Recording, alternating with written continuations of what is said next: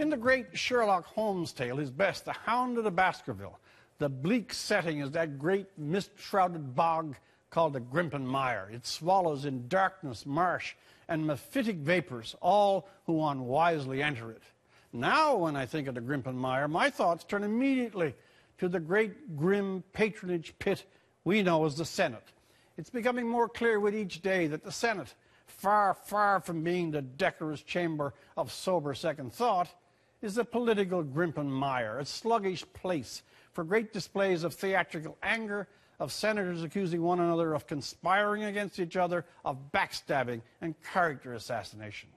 I'm not sure whom we should cast as the great menacing hound itself, with his phosphorus face and bark from hell, but depending on the partisan divide, I'm sure everybody has nominations for that role. I don't see how all the self-serving theatrics from all involved this week as performance of the high public duties on behalf of the Canadian citizenry. Indeed, it is all, despite the issues ultimately at play, very claustrophobic. One set of insiders having a grand row with another set of insiders. Ms. Wallen's claims yesterday about the jealousy of former Senate leader Marjorie Le Breton and Caroline Olsen resembled a political version of the upscale 80s soap opera Dallas. Nor could Mike Duffy's great aria on Tuesday be ever confused with Atticus Finch at his finest. And Stephen Harper's, till yesterday, rebuff of every question, his refusal to engage or elaborate, plus his instinct to purge first and query later, won't be a golden moment in Hansard or any other handbook of the way we live now. His attitude during this, aloof and sternly unresponsive, has fueled the universal outrage.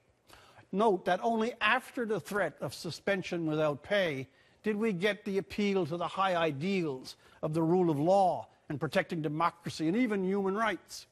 All very good, but it seems to everyday Canadians that it's a little late in the day for this body in particular, which has been run for decades on its own admittedly sloppy rules, with lax to no oversight, with little scruple about tracking how it lets senators spend, a high-paid, prestigious club of you scratch my back and I'll scratch yours.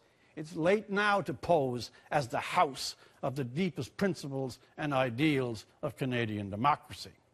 Senators mainly get into the Senate on influence and connections, not democracy. They're picked by their buddies. It's a reward, a gift, the finest, fattest, roundest plum in the great patronage fruit basket. And as with the horrid bogs of the Grimpen Mire, once anyone steps in, the ooze claims them. And as we've seen this week, all the players in this mess, Duffy, Wallen, Brazeau, Harb, the Prime Minister and his fixers, all are less, are smaller, shriveling in dignity because of it. The Senate, the Hound of the Baskervilles, and Halloween.